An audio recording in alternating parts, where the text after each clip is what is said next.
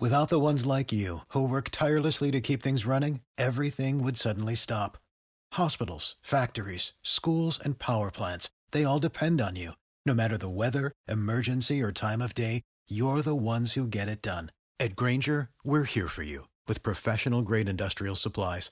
Count on real-time product availability and fast delivery. Call, clickgrainger.com, or just stop by.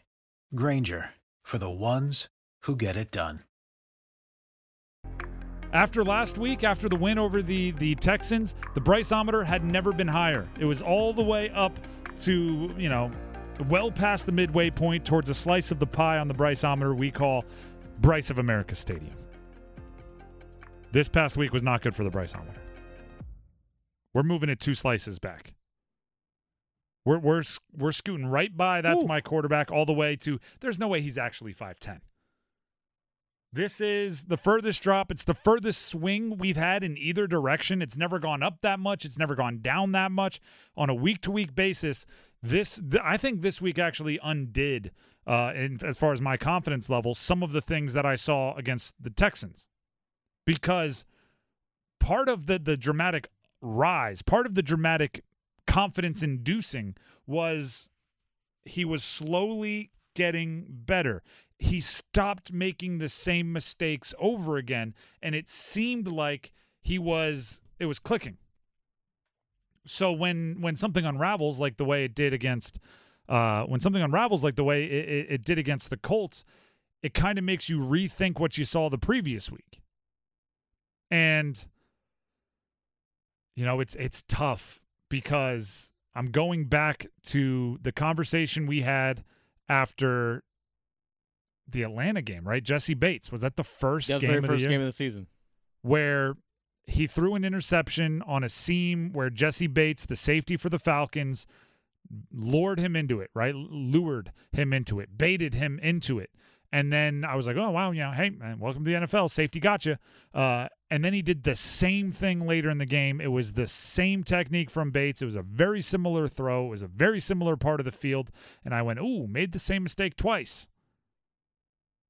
Don't love that, right? The thing we heard about Bryce Young was he's the computer of a brain, right? He has all the files. He logs away everything. If you ask him, what did you do on 3rd and 7, your sophomore year of high school, of the second quarter of the 4th game of the year, he's going to think and go, well, I think I completed it to my buddy Jimmy on the right side. He's that guy. His dad is reportedly some kind of sports psychologist, that world. So he was built in a lab to not make the same mistake twice. So that first week, and you can go back and find the podcast. You can go back and find the YouTube videos. I said all of this after that first week. I really didn't like seeing him make the same mistake twice. And then he spent the next bunch of weeks convincing me, oh, no, he actually doesn't make the same mistake twice. Right? He started making less turnover-worthy plays. The 3 games leading up to the Colts game, he made 1 turnover-worthy throw. 1. He threw 3 interceptions against the Colts alone.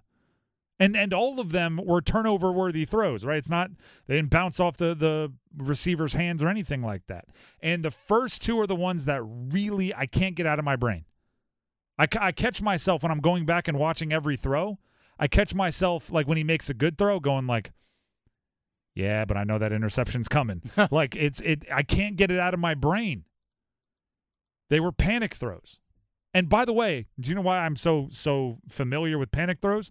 Because I did not play at anywhere near the level of the NFL. I did not even play anywhere near the level of Power 5, but I became intimate with panic throws. I know them very, very well.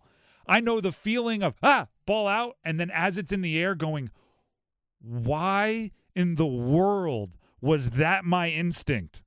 Right? It's you have that sobering moment when the ball's in the air, and it's just like, no, this is bad. Right? You made that play in training camp and it was bad. You made that play in practice this week and it was bad. Why was that my go-to instinct in this situation? And go back and watch the first interception. All right? Go back and watch Bryce Young's first interception. Boom. Going through reads. He knows he has the running back running, I called it an arrow. It was an out route. He's running away from you to the right side, right? This isn't a check down in the traditional sense of the running back is just looking for a hole and sitting, and right, just trying to be big and open for you. He's running away from you towards the sideline. And as Bryce starts making his way there, his offensive lineman is pushed into his lap, number 63. And as that happens, you see that panic instinct, that ball out. And almost as soon as the ball is out of his hands, he's running to make the tackle. Go watch how quickly he knows that's not a good ball. That's behind a guy running an out route with a defender ready to jump the route. He's immediately has like that knee-jerk reaction of like, and it's I've been there. Again, stakes way lower. Players on the field way less talented, defense way less talented, way less just about everything. But that split-second feeling it's undeniable. I don't care if you played Pop Warner. When the ball's in the air and it hasn't been out of your hand for a foot and you know it's an interception, it is a horrendous feeling. And the only way you do that is when you know my instinct was just bad. Right? I made a split second, not even a split second, a split of a split second, right? We're not talking tenths here. We're talking hundredths of a second decision, and it's not the right one. And when you know it's wrong that bad, when you know it's wrong that fast, it's a big problem, because that tells me like the thinking part of your brain, right? The part that studies, the part that watches the film, never would have made that throw. But there was some quiet, gremlin in your brain that took the wheel for a second, and that's really hard to coach out of your game. Right? The quiet gremlins that live in the back part of your brain, really hard to coach out of your game. And again, on my extremely small scale at the University of Delaware, I can tell you what finally got it out of my game. I got benched. I had a bunch of turnovers in 3 or 4 consecutive games of every variety, interception, fumble, right? I like to dabble, Renaissance man. And I got benched. And then I got an opportunity to come back and play after that. And my brain, I don't know, it wasn't my choice, very much changed to like, hey, they can take this away from you. They already did it once. Like kind of like a what are they going to do? Fire me type thing. Yeah. And I started playing more free, and my instincts became better. And I watched film and I'm like, why couldn't I do that, last year or whatever it was? But it's I don't think in the NFL it's that easy, because the stakes are just so high that the pressure never, like, I don't think you ever have that, like, what are they going to do to me thought, because there's always something more mean they can do to you, right? And so they could bench you, they could fire you, heck, they could leave you in there just to have all the podcasts and everything make fun of you. Like, there's a bunch of different things that could happen. My confidence level dropped. So let me ask you this. Yep. We saw probably like 3-4 games of legit true progress. Legit true progress. Absolutely. You think this is part of just like, hey, he's a rookie, like, and this is like one game step back, but if we see what we saw the previous 3-4 games, like, is your confidence level going to go back? Definitely a possibility. I mean, because, again, he's only, 6 starts into his career? 7 now, I should say? Yep. Like, that's it. 7 starts. It's not like he's year 5, like Daniel Jones still making the same mistakes. Until you recognize, right, Jamarcus Russell, Tim Tebow, these guys get 16, 18 starts, right? He's a third of the way through, more than a third of the way through, all you're going to get in many cases. And also, I'll put it this way. Bryce Young wasn't the project. Bryce Young was the guy that was polished, right? If you wanted the project. They said the same thing about Trevor Lawrence. Again, if you think the situation, and we talked about this yesterday, if you think the situation is Urban Meyer bad, then you fix whatever that is, and next year he'll look completely different. Also, there are other physical things, right? He is a smaller guy. Like the second interception being an overthrow on a screen. Again, he doesn't get a lot of passes tipped, but the touch over the defensive linemen that are being let through on a screen is something where your height's going to matter. I don't think he's the prospect. I don't think he's the player that Trevor Lawrence was. Not to say he can be he can't be successful. I'm less bullish on him now than I was. And also, I mean, let's be clear. Like, Urban Meyer was obviously a complete and total mess. Well, yeah, so is that Jags organization. Yeah, I mean, but so is this Panthers organization. I think it's less circus-like, if that makes any sense. They didn't bring in Tim Tebow during the preseason. They weren't. Do you remember winners and losers? I could go. Yeah. I did so many deep dives into what the heck was going on in Jacksonville. They'd stop practice and do winners and losers, which was a one-on-one to see who got to like move to the top of the depth chart, like it was a weird gladiator situation. Yeah. If you think, and by the way, I'm open to it. If you think the Panthers situation is as bad as the Jacksonville Jaguars were Trevor Lawrence's first year, then, I mean, the first thing you got to do is cut all the dead weight and make big changes by next year, and then Bryce Young will flourish. If you think it's not quite that bad, there's bigger problems there. So again, I'm moving it back. We're not as far back as we've ever gone. No, that's a very good point. We're still. This is not as far back as we've gone for Bryce. So it's been worse when it comes to the Bryceometer. Thank you for listening to the Best of the Drive podcast. I'm Tim Donnelly here with Coach Pete D'Arruda, America's wealth coach and best-selling author. Coach, one of the big questions I always hear is, do I have enough money to retire? Well, maybe, maybe not. The most important thing is you have lifetime income you can never outlive. We'll design that plan for the next 10 people who call. No cost or obligation. Put yourself in control of retirement. Call 800-691-3215. You can also text Tim to 600-700. That's TIM to 600-700. You'll hear from Coach Pete and the Capital Financial Advisory Group. Let's talk about the Panthers playing on Thursday. As quickly as we get into the Hootie giveaway, we get right back out. Mm-hmm. Let's talk about the Panthers playing on Thursday. Can I spin zone this for a second? 100%. I think it's a positive. I want to see Bryce Young without so much to think about. Now, that's not to say you dumb down the game plan. I just don't want him to have time to overthink the game plan. I can't imagine how many thoughts are running through that guy's head. Right? I mean, every different thing. It's got to be like a tornado of phrases and words and game plans and opponents and highlights and lowlights and a little bit of pain, a lot of defenders in his face. Like, it's got to just be very difficult to keep things straight. And playing on a Thursday is almost the equivalent of like a season-long edition of going to the hurry-up offense. Right? It's kind of well known that if a young quarterback is struggling, sometimes if you put him in the 2-minute drill, right, on the ball, no huddles, on the ball, right, just go fast, go with tempo, that sometimes that can kick them into rhythm, right? They can get out of their own way a little bit. So if that's within a single game, within the season, the equivalent of that is almost, let's get on a short week, right? On the ball. You messed up on Sunday, great. Who cares? We got Thursday coming at you, right? You throw an interception, fine. Who cares? It's Thursday, right? It's like throwing a pick six, which Bryce knows all about, but it's like throwing a pick six, meaning you don't even have to wait and watch the defense play. You were on offense, you made a bad play, they return it, boom, you're back on the field. No time to think about it. Sometimes I think like basketball is so much better for your mental health than football. How so?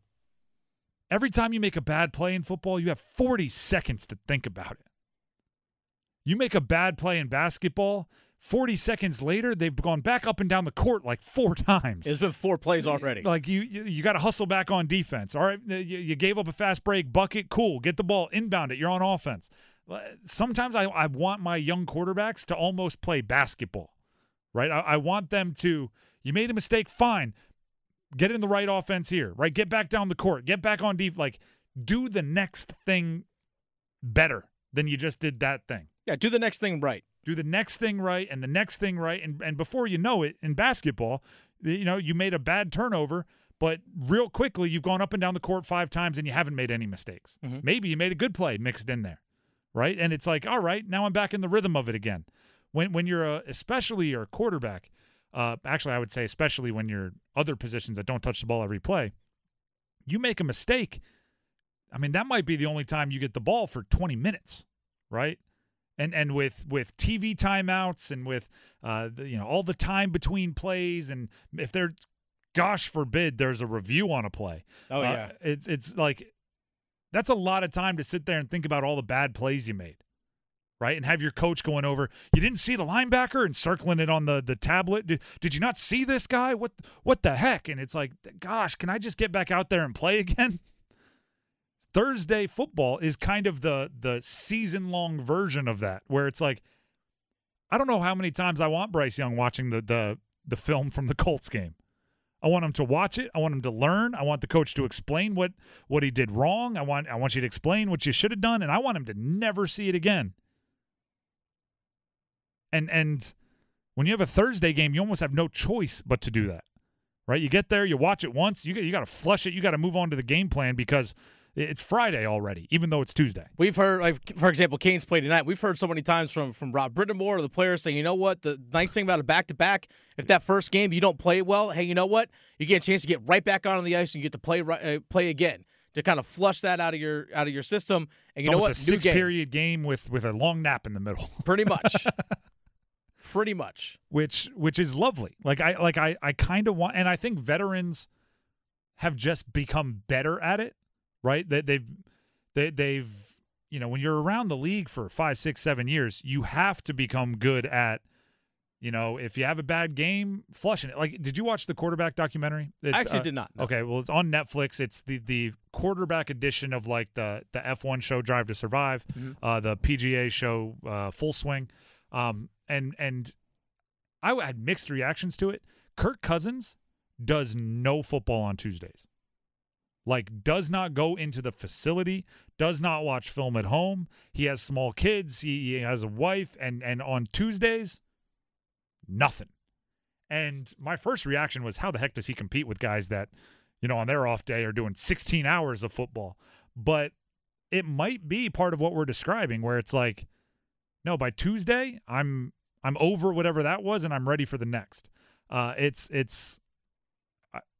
And I'm sure that's not true, by the way, if you're playing on Thursday. I'm sure he's like, there are modifications to the rule, but I'm interested to see. And by the way, Chicago is not a world beater by any stretch. So maybe get right game capabilities. Chicago might also be saying the Panthers are a get right game. So it's a little bit of both ways, looking at each other's Spider-Man meme. I mean, it does actually benefit the Chicago Bears to win this game. It's one of the only. Yeah. That they're actually going to try as hard as they can to win, because no matter what, whoever loses, one of their picks is getting better. It's a really interesting situation there. It's also, and we're going to talk about this more as the game gets closer, it's a revenge game for DJ Moore and Deonta Freeman. Deonta Freeman. Deonta Foreman? Yes. I wanted to say Devontae Freeman, who's the running back for the Falcons like 5, 6, 7 years ago. That's just a good old brain freeze on air. Always fun. Deonta Foreman and DJ Moore. So you have to bring the juice to match them, right? And they're probably not happy that, the local Carolina media keep mispronouncing their name. So that's going to add a little bit of extra juice to their fire. The revenge game is always interesting. Frank Reich didn't exactly work for them, but I'm sure the Bears are going to be trying to show everybody what they lost in Foreman and Moore. Are you ready to buy or sell your home? The Jim Allen Group is a nationally recognized and award-winning real estate team in the Triangle, dedicated to providing exceptional service to meet your needs. With the latest insights and expert market knowledge, they'll make your home buying and selling journey as smooth as possible. Don't wait. Head over to jimallen.com and start your next move today. That's jimallen.com. The Jim Allen Group, your partner in real estate.